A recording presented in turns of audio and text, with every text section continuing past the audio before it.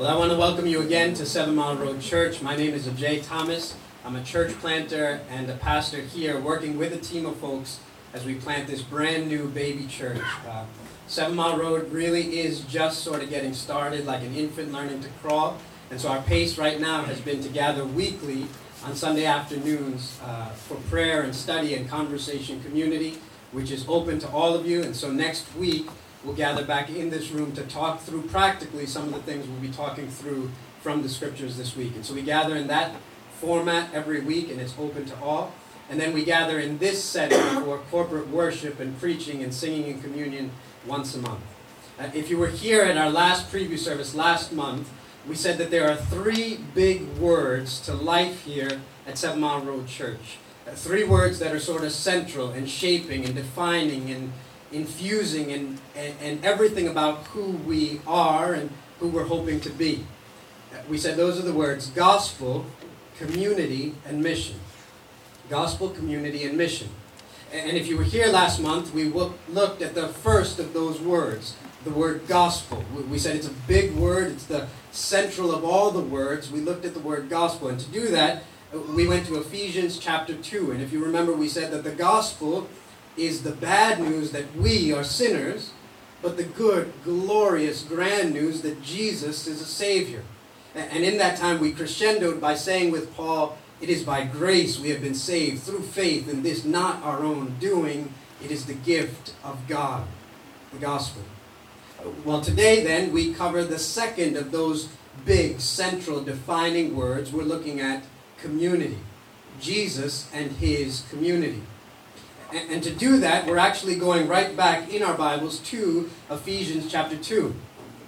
We're doing that because what I'm hoping you'll see is that over the next three services, over last month, this month, and next month, Paul's argument in Ephesians 2 and 3 is basically this.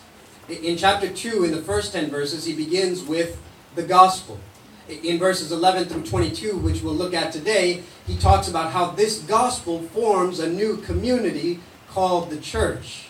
And then in chapters 3, verses 1 through 13, you're going to see that this new community called the church is actually sent on mission so that the world might come to know and believe in Christ.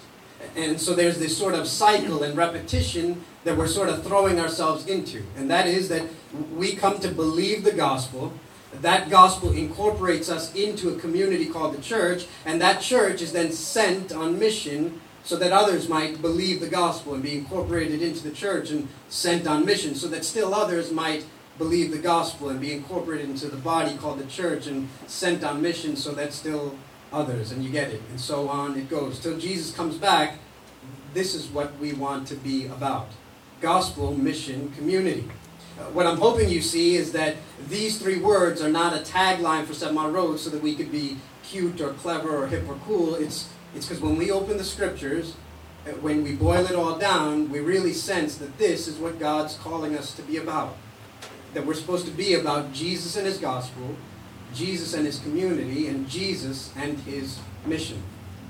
So we're in the second of those realities, the second of those worlds. We're looking at Jesus and His community. We're talking through community. Now when you talk about community, you're talking about something that, whether you recognize it or not, is actually hardwired into your DNA. You were built for, designed for community. Like, let me give you some examples. Do you remember the show Cheers? If you know Cheers, some of you are going to feel old because you do remember, the rest of you don't. But maybe you've at least seen it on reruns at some ungodly hour of the night, right?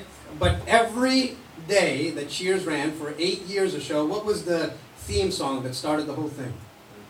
You want to go to a place where everybody knows your name, and everybody's really glad that you came. And the whole show revolved around what?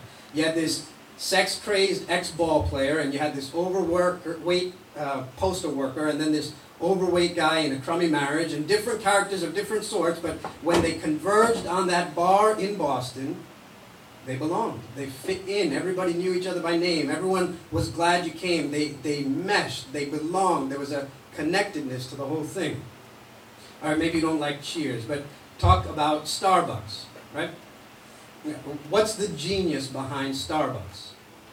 What is it that would cause otherwise sane, rational, normal, responsible people to spend $6 on some cream and milk and sugar and a tiny bit of coffee, right? There's whole sociological classes on the Starbucks phenomenon, but just think of the way the whole place is laid out. You walk into, for example, Dunkin' Donuts, at least the older ones, and you had this ugly orange on the walls that blinded you if you stared too long, and hard chairs, and so you went in, you grabbed your coffee, you paid $1.25, you left. What's the whole vibe of Starbucks? It's not just the coffee.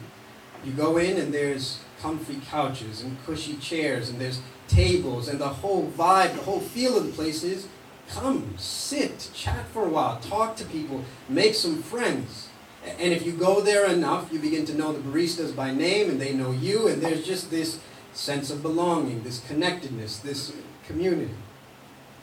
Maybe you don't watch Cheers, maybe you're too cheap to buy Starbucks, but you'll find different ways to fulfill that longing in your soul. And so for some of you it's family, and so you love big, loud, extended family, the holidays, 70 aunts, 80 uncles, 6,000 cousins, all of you squeeze into a 3-bedroom apartment, and you love it. Because everybody knows you, you know everybody, you belong, you're connected, you relate. And if you can't quickly identify your outlet, then maybe you know of the longing and the loneliness that comes from being out of community.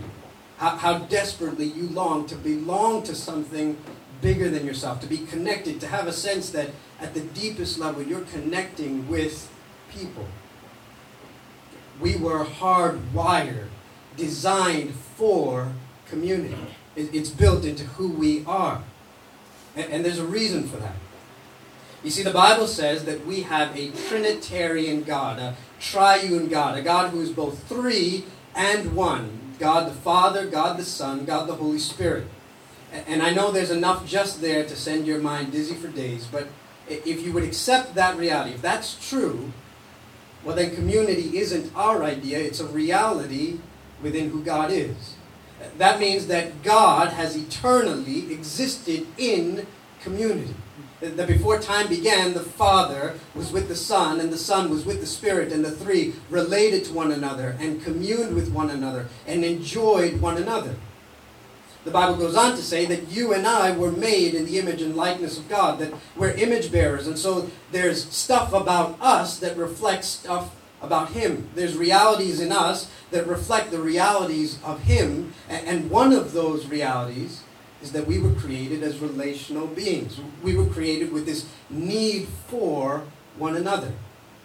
And so when you grab your Bibles and you turn to the very beginning in Genesis 1 and 2, you find the world exactly as you would expect, exactly as you would want. You've got one guy and one gal and their God, and they're enjoying community. They're in harmony with each other, in harmony with their God. They're in relationship with each other, in relationship with their God. They're connected to each other, connected to their God. They're near one another. They belong to one another. They're related to one another, and they're near and belong and related to their God. There's a beautiful intimacy. There's a beautiful harmony. There is community in the deepest, most beautiful, most grand sense. And everything is gloriously good. And then everything goes dark. Everything goes horribly bad. Because by the time you get to Genesis 3, you find that these first two have rebelled against their Maker and have broken and fractured and destroyed everything. And now they who were intimate with God are hostile towards God. And they who were intimate with each other are actually hostile towards each other. You get this scene where they're in the garden and they who had walked with God are now hiding from Him. And there's hostility now between God and man. But there's also hostility between man and man. Because now you've got Adam and Eve, right? I mean, when Adam first sees this girl, right? He breaks out into the first poem, the first love song in human history, right? He's with the giraffes and the koalas and the tigers, and he's got no song to sing. He sees this gal, the first one. God brings him a woman. This brother breaks out in song. You are flesh of my flesh. You are bone of my bone. You are woman. You are mine.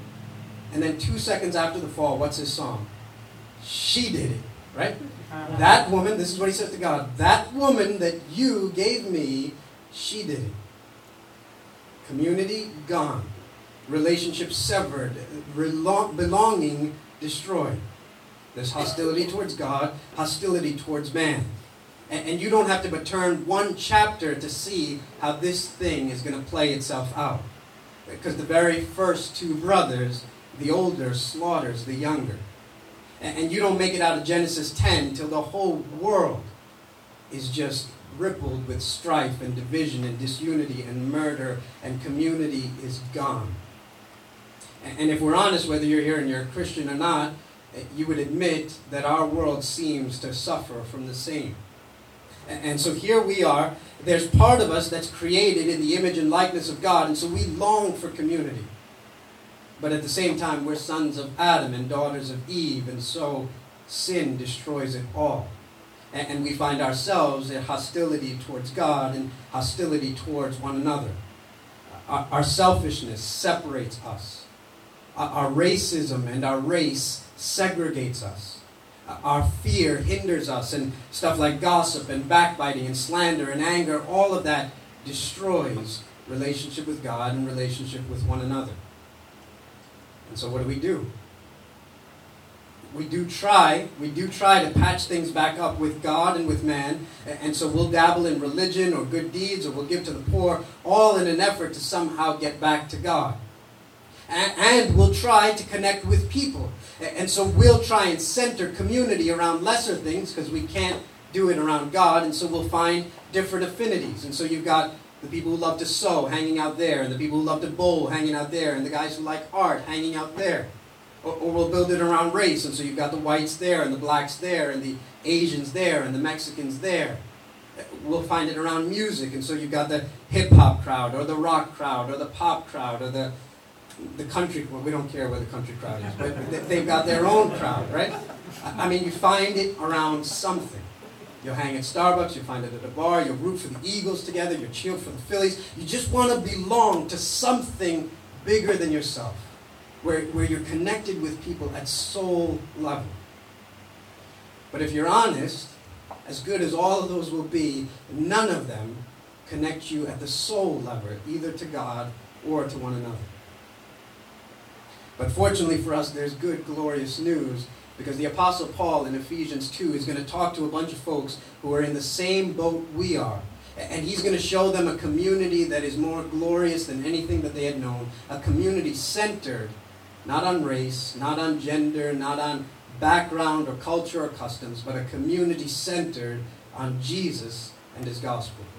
So if you have your Bibles, turn to Ephesians 2. It's on page 976 of the Black Bibles, verses 11 to 22. It's the passage that Shelley read for us. As we turn there, let me just turn our hearts for a moment to God in prayer, and then we'll look through this passage briefly together. Our glorious God, we give you thanks that you have brought us here. Our prayer this afternoon is very simple. It is that you would preach your word to our ears, that we would hear and believe, and that you would graft us into community with both yourself and with one another. That's our prayer, that if we come into this room alone, that we would leave actually incorporated into the family of God, with God as our Father, and to the person to the right and to the left of us as brother and sister. Through your cross, you have made this possible, and so do that work in this hour, we pray. In Jesus' name, amen. Okay, so we're picking up in 2 verses 11, and we're continuing right along from where we were last month, because Paul's argument is, if you're going to talk about Jesus and his gospel, it's going to necessarily force you to talk about Jesus and his community. There is no conversation about God that does not immediately follow with a conversation about his people. Being a part of him is going to mean being a part of his people. And so Paul is writing to the Ephesians, and just as some background, that's a church of Jews and Gentiles. Gentiles, just another way of saying everybody else. So it's the Jews and it's everybody else. And so the Gentile camp is the camp that many of us would fall into. And so Paul's going to talk to a bunch of folks just like us, and he's going to instruct them, remember your condition BC, before Christ. Verse 11, this is what it says. Therefore, remember that at one time you Gentiles in the flesh, called the uncircumcision by what is called the circumcision, which is made in the flesh by hands, remember that you were at that time separated from Christ, alienated from the commonwealth of Israel, and strangers to the covenants of promise, having no hope and without God in the world. You hear that? Alienated from God, alienated from his people. That's what we've been talking about. That their condition and our condition, their state and our state apart from Christ, is that we are alienated from God and alienated from each other. They're alienated from God. Verse 12, he says they were separated from Christ, and he ends by saying they were without God in the world. Alienated from God. Remember, he's building this whole argument from verses 1 through 10, what we talked through last time, that we are, as sinners, dead in our sins. Spiritual corpses, unable to move towards God, following the prince of the power of the air, captive to sin, by nature objects of God's wrath. We find ourselves alienated from God. But moreover, they were alienated from his people. Because in verse 12 he says, they were alienated from the commonwealth of Israel and strangers to the covenants of promise. And so these guys were separated from God's people, separated from Israel. Now you need to hear the implications of what that means, because Paul's not just saying, you were born Italian instead of Irish, or you were born Spanish instead of Mexican. Paul is saying you are outside of the covenant community of God, and so you're alien to all the benefits and all the blessings that came with being God's people. You're removed from the comforts of God's word and God's law and God's covenant. I need you to picture that. Picture life. And maybe this is the condition some of you are in. Picture life where you have no word from God. No promise, no consolation, no comfort. So that when you're in times of danger or trouble or strife, you have no word to your soul that says, even though I walk through the valley of the shadow of the death, I will fear no evil, for you are with me. Your rod and your staff, they comfort me. So that in your life, when you're heavy, laden down with guilt and with sin and with shame, there's no word from God.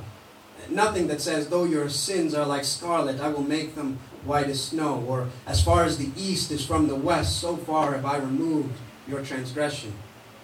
Or that the steadfast love of the Lord endures forever. His mercies never come to an end. They are new every morning. What would life be like with no word from the Lord? No law to follow, no covenant to be a part of, no relationship with God.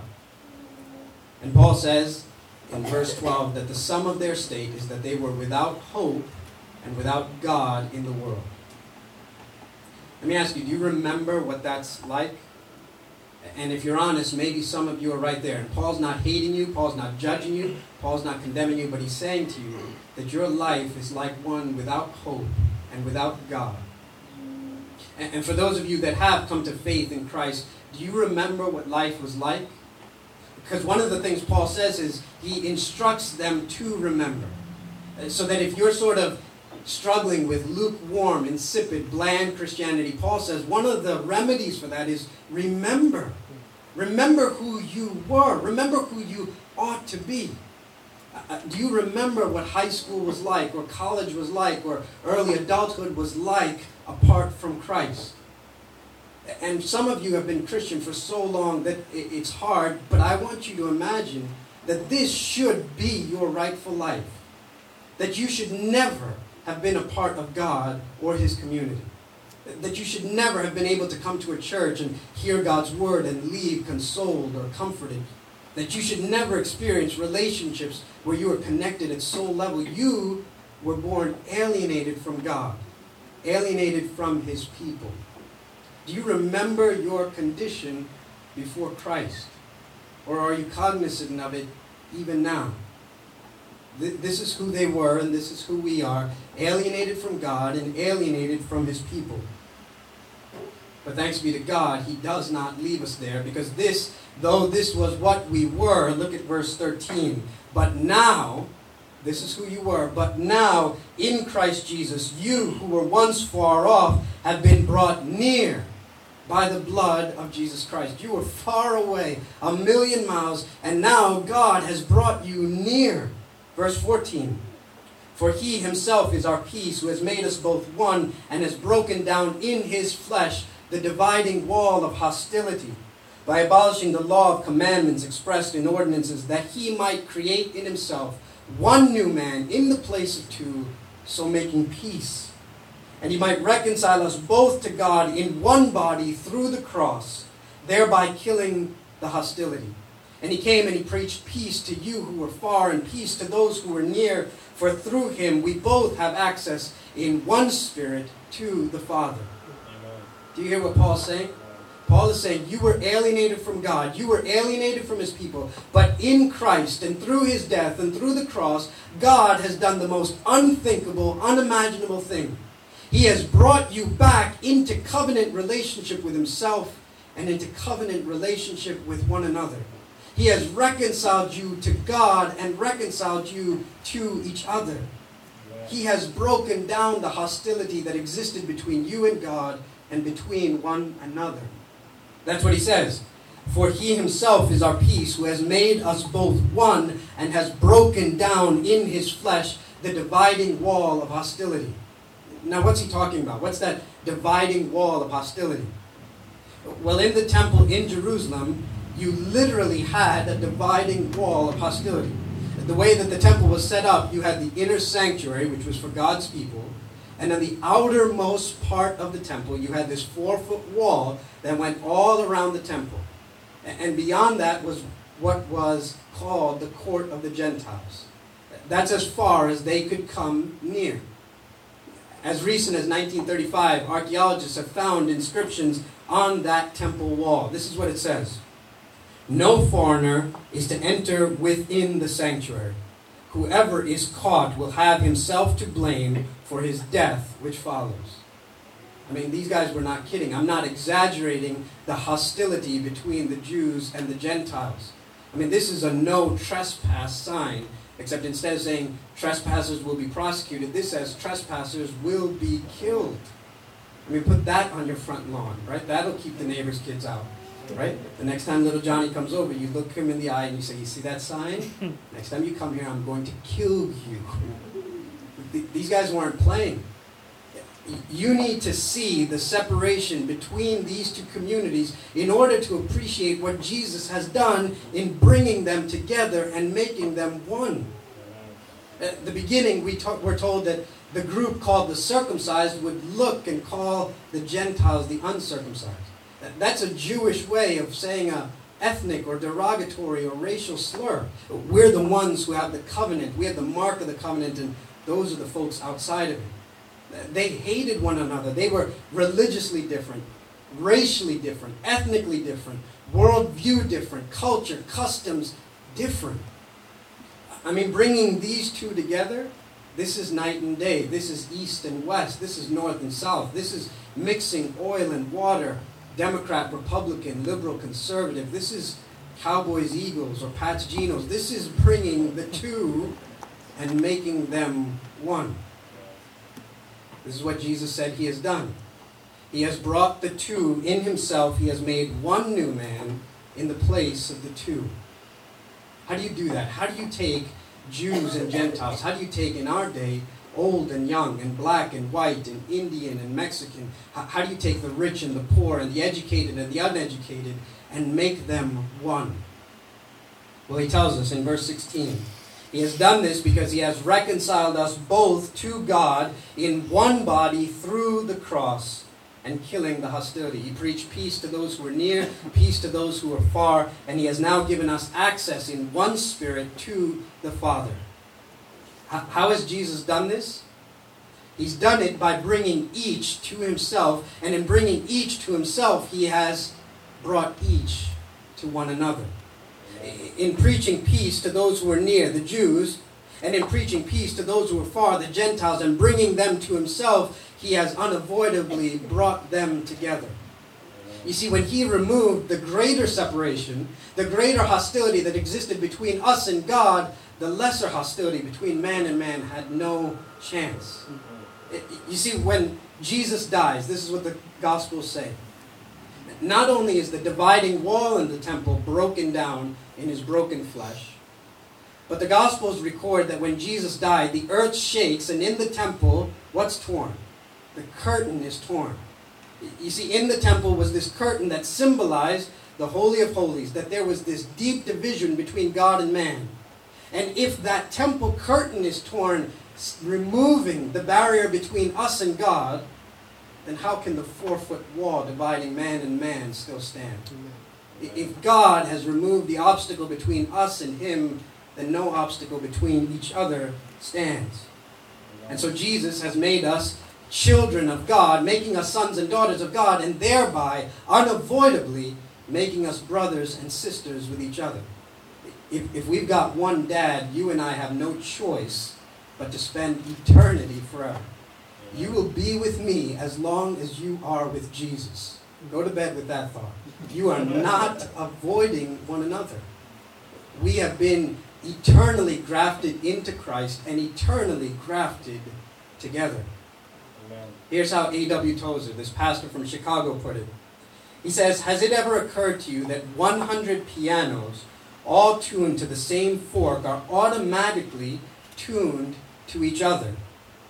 They are of one accord by being tuned not to each other, but to another standard to which each one must individually bow. So then 100 worshipers meeting together, each one looking away to Christ, are in heart nearer to each other than they could possibly be were they to become unity conscious and turn their eyes away from God to strive for closer fellowship.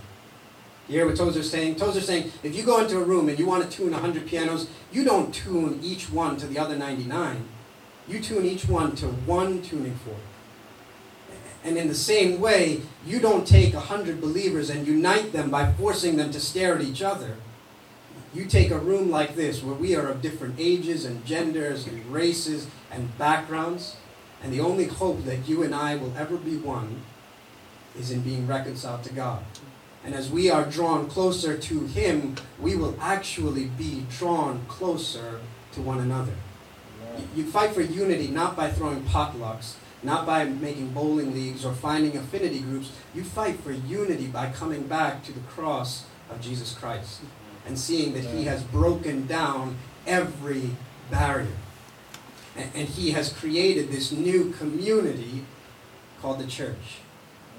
This is what the church is. If you've thought of the church as a building or a club to belong to or something to attend once a week, you missed this. Because the church is the community of men and women who have been reconciled to God and reconciled to each other. In the closing verses in 19 to 22, he gives you some metaphors for what this new community is like. He says things like, so then you are no longer strangers and aliens, but your fellow citizens. So then this new community called the church is sort of like a kingdom where Jesus is king and you and I are fellow citizens. We're not on armies fighting each other. We're actually members of the same kingdom. Fellow citizens with Jesus as king. He'll say things like, so now you are members of the household of God. And so this new community called the church is actually a family with God as dad and you and I as brother and sister who are to love one another and serve one another like family. He'll say things like, you are being built together into a temple where the living God dwells. And so this new community called the church is actually like a temple with Jesus at the foundation and you and I built on and built with each other. And God dwells in places like this. You see, brothers and sisters, and that's what you are to me and that's what I am to you, it is no small thing that God has incorporated you into his church. It is no small thing that he has reconciled you to himself and reconciled you to one another. So then what's our vision here at 7 Mile Road Church? For one, we're striving for a community that is centered on Jesus and his gospel. That's simple, but I just want to say it. This community must be centered on Jesus and his gospel. We're not planting a church that's centered on race or ethnicity or age or gender or background or education or economy. We're building a church that is centered on Jesus and his gospel. And so if you're a believer and you've come here and you've got hostility towards brothers and sisters because of some lesser thing, then you need to repent. Let me say this also. If you've got racism somewhere hidden down deep in your heart, Jesus has died to remove the wall of hostility. Repent. There is no room for it. You are forever brothers and sisters in Christ. Jesus will be the primary connection for each of us who gather here. If you're coming here and your primary connection is an ethnicity or culture or customs or language or age or gender, I need you to recenter and focus. Because we will be connected here forever because of Jesus and his gospel. At 7 Mile Road, we'll be striving for a community where we are deeply connected to one another. I need you to hear that word, deeply. Because we're going to fight hard not to have superficial, shallow, one-inch relationships with one another. But we're going to try hard to allow God's Spirit so that we might plumb the depths with each other. So that we might know and really be known by one another. We're going to ask God by his gospel to let this be a place where you truly belong. Where you're truly connected. And so I need to say to you, if you're a believer and church, whether this one or the one you go to, if church is something, it's a place that you go rather than a people that you belong to, you need to repent. I need you to hear this because it's the weirdest thing in American Christianity. There is no scenario in the gospel where Christians could come weekly, attend a service, and go home and call it being part of the church. There's no scenario in the New Testament where you could marginally or on the periphery or safely be associated with Jesus' community.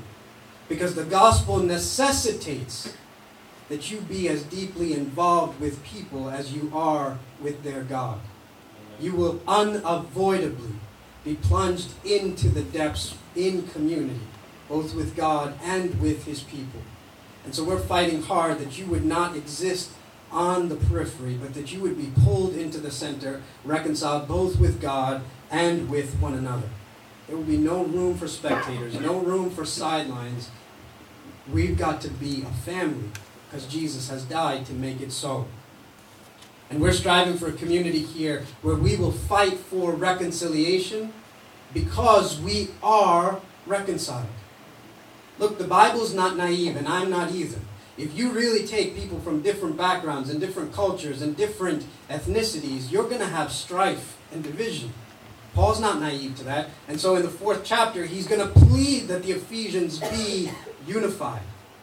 But he's going to plead based on what Jesus has done. You see, you and I can be reconciled because we have been reconciled.